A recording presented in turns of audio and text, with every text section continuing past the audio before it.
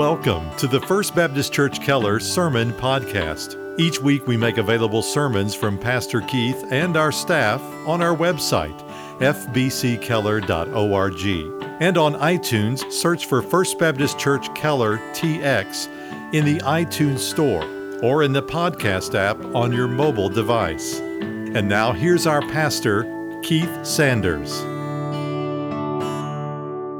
My Bible is open to the 9th chapter of Romans. Romans chapter 9, verses 14 through 18, our text today. The title of the message, The Justice and the Mercy of God. Now here in chapter 9, Paul is answering several objections of his theme of justification by faith in Christ alone for salvation. Paul has declared all of humanity guilty before God, Jews and Gentiles alike. In chapter 8, he declared that assurance of salvation comes through being united by faith to Christ, and that is the only way to have assurance of salvation. But Paul was human, and he heard the talk, the murmuring, the complaining about his message, and he answered those objections that he often heard systematically, one after the other, here in this 3-chapter section of Romans, chapters 9 through 11. The first objection to his message we examined 2 Sundays ago with a question: what about Israel? If God is so faithful, why did so many of his covenant people reject Jesus? Paul, you're saying that those people will not ultimately go to heaven. And Paul, of course, did teach that. And they were taking that as a failure of God to keep his promises. And as we saw, that was anything but the case. And then last week we saw that salvation has never been by ethnicity. It's never been the case that all Jewish people were truly children of God. Paul used example after example from the Old Testament. 2 of those he used were Isaac and Ishmael. Brothers by blood. One God chose to use, Isaac, and the other he did not, Ishmael. Well, if that were not enough, he took the case of twin brothers, Jacob and Esau, and how he chose Jacob to be the one through whom the Messiah would come, and Esau was rejected. In other words, salvation has never been by ethnicity. So therefore, Israel's failure to believe in Christ is not because of some failure in God. Paul says, heaven forbid that.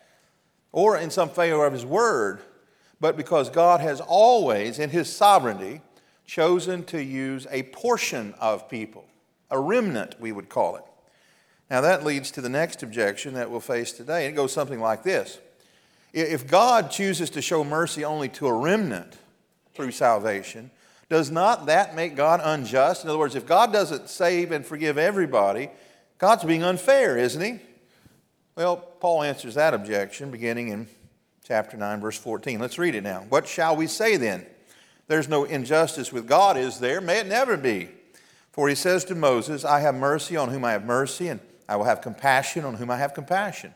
So then it does not depend on the man or the man who runs, but on God who has mercy. For the scripture says to Pharaoh, for this very purpose I raised you up, to demonstrate my power in you, and that my name might be proclaimed throughout the whole earth.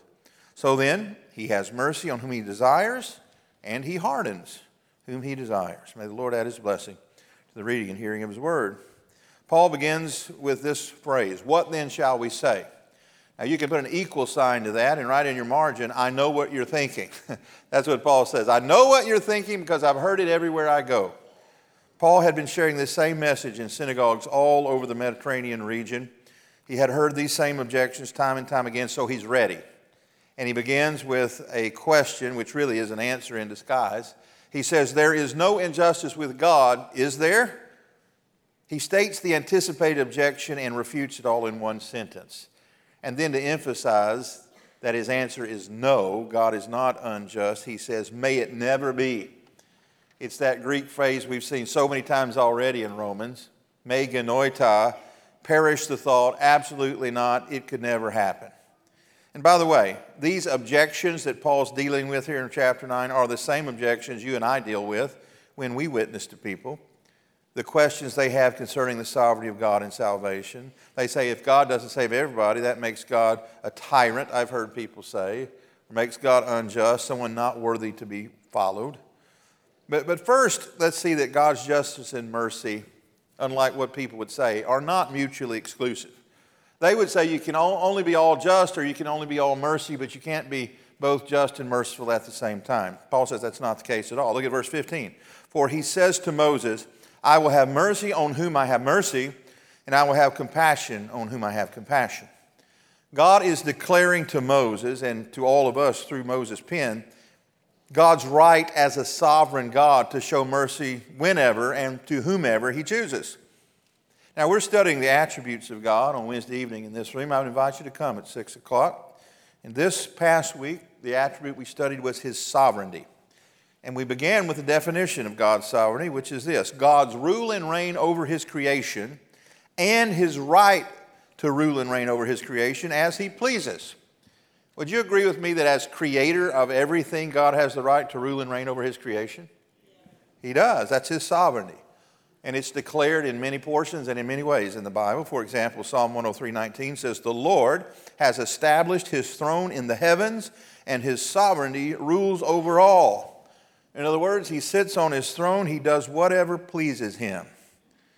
Now, we humans don't always appreciate that aspect of God's sovereignty, do we? That God does whatever and whenever he chooses. Our former pastor here, Dr. Leroy Patterson, had a great sense of humor, and he would often say, I know God is sovereign, I know God is good, I just wish he'd get on my schedule. We've often felt that way, right? That maybe we could give God some advice on what he's doing, but God doesn't look at our schedule, doesn't even consider it, and so we don't always like his sovereignty. There are many places in the Bible where we see people not liking God's sovereignty, even his people. I'm thinking of the prophet Jonah. You remember the story. God told Jonah to go down to the city of Nineveh and preach the message of God's wrath and judgment coming on them for their wickedness. Jonah went the opposite direction. God got his attention through a big fish, and 3 days and 3 nights later, that fish threw him up on the beach, and ultimately he made his way to Nineveh and preached that message of God's judgment that was coming. And then what did God do? Well, first of all, those people repented.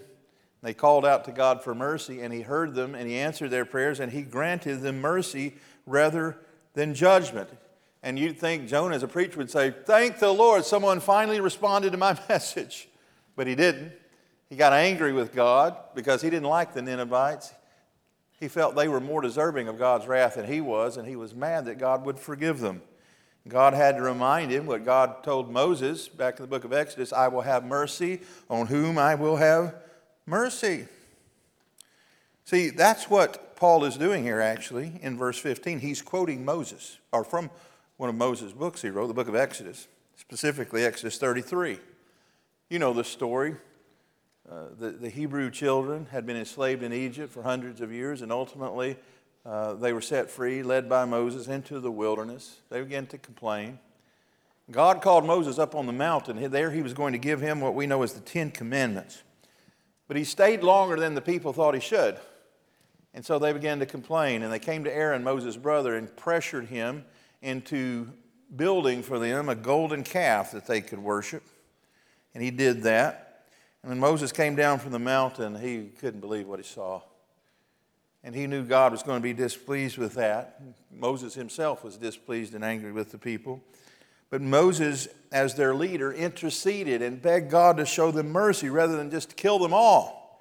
And look, we have to admit, wouldn't God have been just to kill them all? Let their corpses rot out there in the desert? But he didn't, because he's merciful. In fact, here in Exodus 33, he declared his right as sovereign to give mercy to whomever he chooses. And he did give mercy, and most of them were spared. But you remember that the argument that Paul is dealing with is Paul, if God doesn't save every single person, he's somehow unjust. But we know even intellectually that's nonsensical.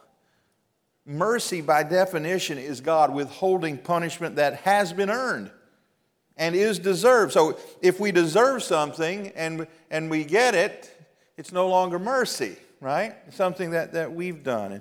And he wants to stress the point that if God saves anybody, it's not owing to their goodness, it's owing to God's mercy. Probably the clearest place we can see that in the Bible, in one verse, is Romans 6:23, which says, for the wages of sin is death. And many of you know this verse. What's the next word? But, which means instead. That is, what we have earned through our sinfulness is death, but Instead, the free gift of God is eternal life in Christ Jesus our Lord. Note that mercy here, as well as everywhere in the Bible, is a gift. It's not earned. So he goes on to verse 16. He says, so then, that is, because mercy is a gift and not earned, so then it does not depend on the man, he's speaking of all humanity there, who wills, or the man who runs, but on God who has mercy. That is, if anybody ever is saved, it's owing to God's mercy rather than what that man has done. And so we know that showing mercy to someone does not violate justice. I want to show you that first in the New Testament, and then I'll show you from practical experience. I was reading my Bible this week and came to Matthew chapter 20 and read a parable that I hadn't thought about in some time. It was of a landowner, a farmer. He had a vineyard. And like most farmers, he didn't have enough work to do every day of the year, so he had seasonal workers. And if you've ever worked on a farm, you know there's certain times of the year that require a lot more manual labor than others. And so what farmers will do, they'll go to town and find some day laborers and bring them back to the farm, and when the work is done, they're free to go their way. And so that's the story Jesus told. A man went down to the Home Depot, or the equivalent thereof, looking for some day laborers, and he found some early in the morning and says, you guys want to work today? And they said, we sure do. He says, well, I'll give you a denarius, which was a very typical day's pay for a farm laborer. It was fair to everybody. And they said, okay, we'll do it. They came, and they worked all day. Well, he could tell he needed some more workers, so about lunchtime, he went back to that place and found some more guys waiting for work and said, you guys want to work? And they said, yeah. He said, I'll give you a denarius if you work the rest of the day. Came back at the end of the day, just a couple hours left of work, and said, you guys want to finish out the day working for me? He says, yeah, we sure will. And so the point is, some worked all day, some worked half a day, some worked just the end of the day. And in those days, they paid at the end of the day. And so they lined up to get their pay, and he started with the ones that only worked an hour or two. And he gave them a full day's pay. And so the guys that had worked all day started rubbing their hands. They go, well, if he pays them a full day's pay, he's going to give us 2 or 3 days' pay. When we came to them, they stuck out their palm. Guess what they got? 1 day's pay. And you know what they began to holler? The same thing your kids began to holler. That's a Southern statement. They began to holler, that's not fair. And you know what the landowner, who obviously is God, said? I have not done you any injustice. I told you what I was going to pay you, and I did. What's it to you if I pay someone else something else? That has nothing to do with you. Well, the point is, God's sovereign. He sits on his throne. He does whatsoever he pleases. God is not showing anyone injustice when he shows mercy to someone. Now, we know this from practical experience. We don't need a biblical parable. Let's just make up a story. Let's say, because after all, we live in Texas, and we have something called capital punishment here. Let's say that 10 men committed murder, and they are all tried together, and they were all found guilty, and they all went to prison to await carrying out of their sentence, and the day came for them to be executed, and the governor called and told the warden, I am going to commute the sentence of prisoner Smith and prisoner Jones. And the warden says, what about the rest of these guys? He says, prisoner Smith and prisoner Jones. Let me ask you a question. Has the governor been unjust? No. He, like God, has shown mercy to some. So it's not a violation of God's attribute of justice that he doesn't save every single person. So Paul gets that out of the way right away. In fact, what Paul is declaring is that this has always been true, and so it is historically consistent, which is our second point. Historical consistency. Verse 17, for the Scripture, and Paul goes way back in history to Pharaoh, for the Scripture says to Pharaoh, for this very purpose I raised you up to demonstrate my power in you, and that my name might be proclaimed throughout the whole earth. Do you find it as interesting as I do that Paul doesn't use psychology? He doesn't use manipulation. He uses the Bible to make all of his points. Doesn't that sound like Jesus when he was being tempted of Satan out in the wilderness those 40 days, and Satan would tempt him to do something and he would quote Scripture? I think that's good advice to all of us, right? There's something we don't understand, go to the Scripture. And so it goes all the way back, remember here at the beginning of chapter 9, to Abraham. And he showed how God chose Abraham out of all the people of the earth, not because he was any better or more moral, he wasn't, but so that God's purposes would be accomplished. And then he went down the next generation, Isaac and Ishmael. He chose Isaac, he rejected Ishmael. The next generation, he chose Jacob, rejected Esau. And now he comes to the favorite patriarch for most Jewish people, Moses. And now he contrasts the way that God dealt with Moses and the way that God dealt with Pharaoh. We say, well, that's a no-brainer. Moses was a good and godly man, had a lot of faith. Let me remind you that Moses was a murderer. Moses killed a man in anger, and he was on the run for many years. Pharaoh, of course, was a tyrant and a dictator and a murderer. But the point is, both of them deserves God's wrath, and yet God chose to use Moses to be the means that his people were saved, and Pharaoh he used to show judgment. The point is that God's choosing some to show mercy is not inconsistent with his nature throughout human history. Now, the next attribute of God we're going to study this Wednesday in this room is his immutability, which means he does not change. He's the same yesterday, today, and forever. And so the way I like to say it here is that God didn't undergo a makeover on the blank page in your Bible between the Old Testament and the New Testament. He's still God. And Paul is calling them back hundreds of years in the past. That God was God with Moses and Pharaoh, and he's still God today. He sits on his throne. He does whatsoever he uses. He purposes. But truthfully, historic consistency is not the primary point Paul is making by using Pharaoh, I don't think, here. Rather, his point seems to be that God showing mercy to some and leaving others in their sin, as he did with Pharaoh, both serve the same purpose. What is that purpose? Well, remember I said earlier that when God says he will show mercy to whomever he will show mercy, he's quoting from Exodus 33. And when he talks about what Pharaoh was told by God, he's going back even farther in the past to Exodus chapter 9. In fact, I want you to see this with your own eyes, because I don't think some of you trust me, okay?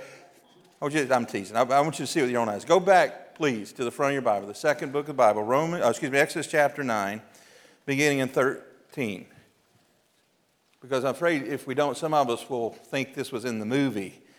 It was actually in the Bible.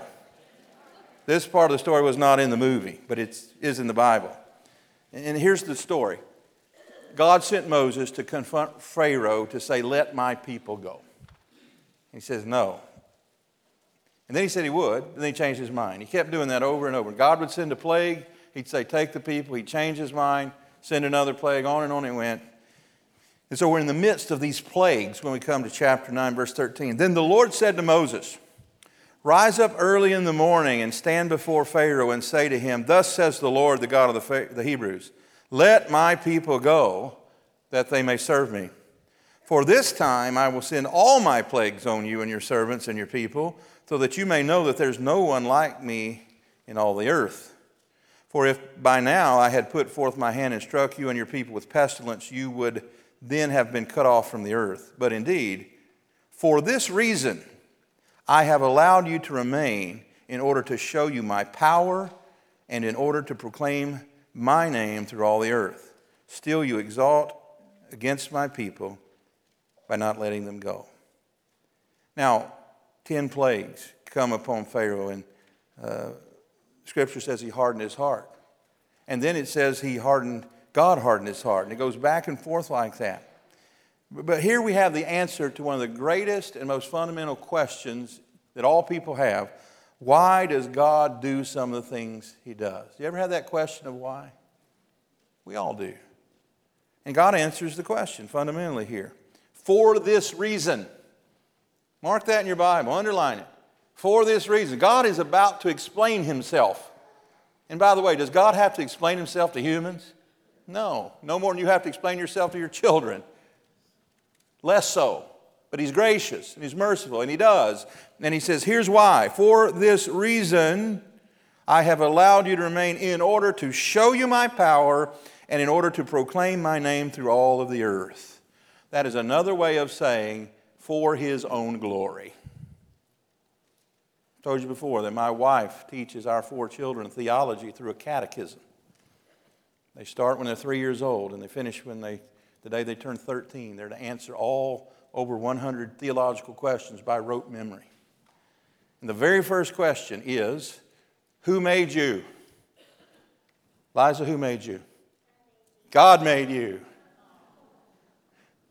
Second question, why did God make you and all things? Liza? For His glory. She knows that. She's been taught that all of her life. You need to hear that. I need to hear that. Whether we're 7 or 70, God does all things for His glory. And He said so even to Pharaoh, the most powerful man in the world, a man who thought he was sovereign but was not.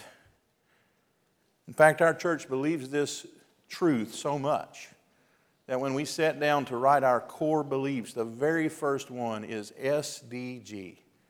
Soli Deo Gloria. Everything only for God's glory. So why did God save anyone? For His own glory. Why does God not save everyone? For His own glory. Both Pharaoh, Moses, Isaac, Ishmael, Jacob, and Esau. He dealt with them the way He did for the same reason, for His own glory. So, what's the answer to the question? Is God being unjust not to save everyone? No! 1,000 times no.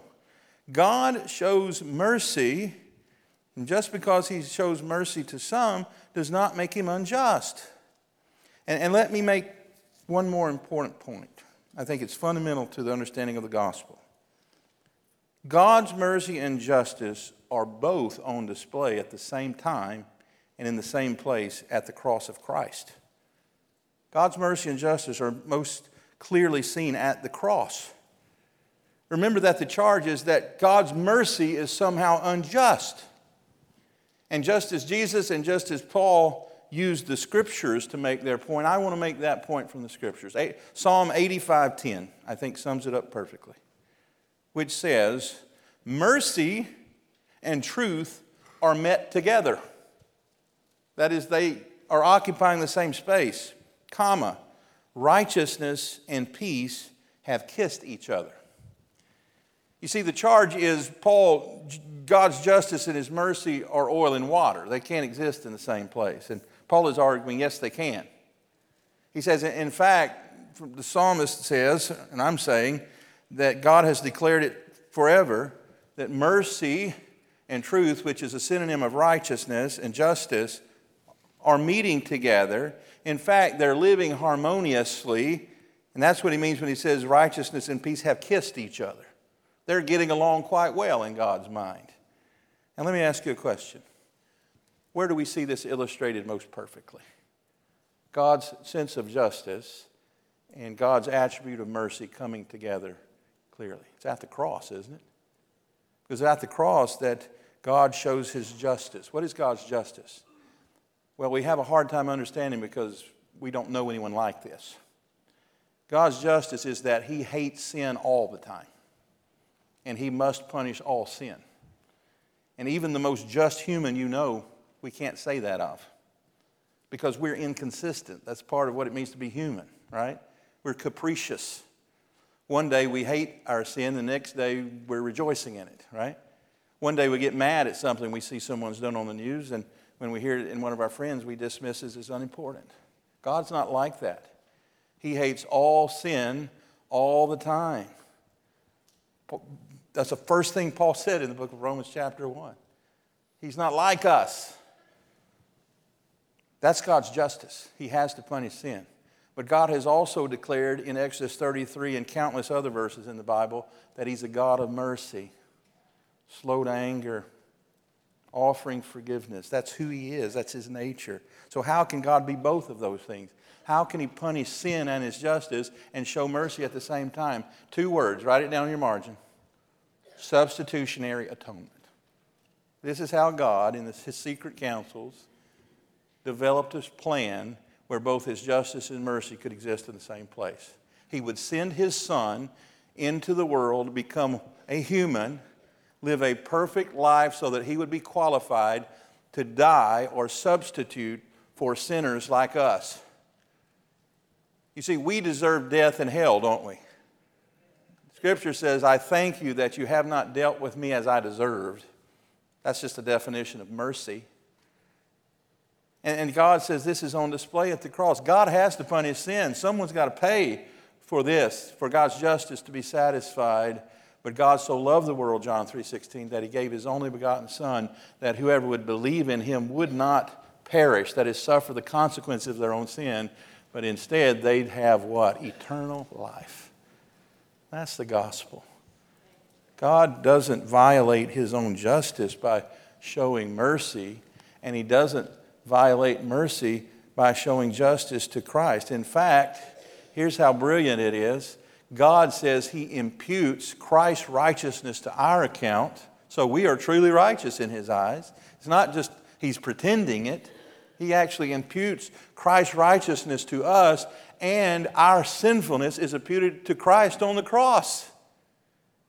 And God is satisfied with that, and it makes sense to him.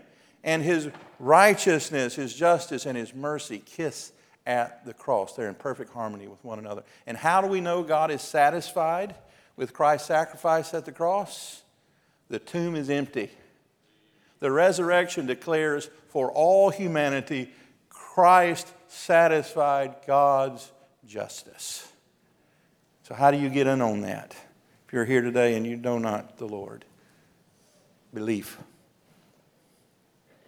Not through any works, not through trying to spend the last quarter of your life making up for the first 3 quarters where you made a mess of it.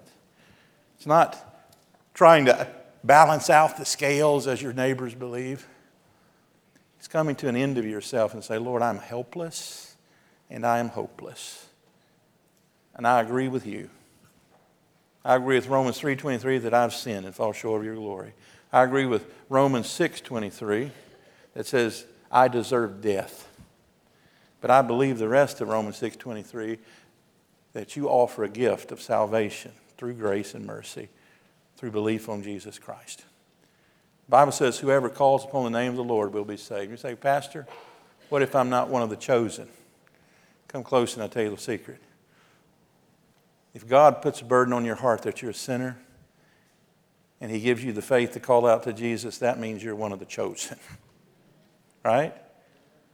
That's the evidence that you've been born again, is repentance and faith. You don't have to fear. And let me just say it this way. There's never been a person who has ever come to Jesus in genuine contrition over sin and asked him for forgiveness that he said, no, that's not for you. And you're not going to be the first one, okay? If you'll come to Jesus, ask for forgiveness, you'll be forgiven, and you'll be born again. Amen? Let's thank the Lord for his justice and his mercy. Heavenly Father, Lord, we thank you for your word, and it's a hard word, we know that. But it's a true word. You are both at the same time God of justice and God of mercy. And the greatest illustration of that is Jesus. How he willingly took our punishment that we deserved so that we not only could go free, but that we could be made new, that we could enjoy eternal life with you. Father, I say on behalf of every Christian here today, thank you. And Lord, I want to intercede and intervene for someone here who is not yet a Christian, maybe who struggles with these things. And today your Spirit, through the proclaimed message, has convicted their heart of their own sin guilt, your perfect righteousness, and the deserved judgment to come. Maybe they're wondering, what shall I do to be saved? The answer's not changed in 2,000 years. Believe on the Lord Jesus Christ with all your heart, and you'll be saved. So, Father, I pray you'd grant faith and repentance to someone here today. Father, I pray you'd give us all boldness as we go out this week to take this good news message wherever we go. And Lord, whatever fruit it bears in the week ahead, when we come back next week, we're going to thank you for it and give you the glory. In Jesus' name, amen. Thank you again for listening to our broadcast. To learn more about First Baptist Church in Keller, Texas, or to hear more sermons by Pastor Keith and our staff, visit us online at fbckeller.org.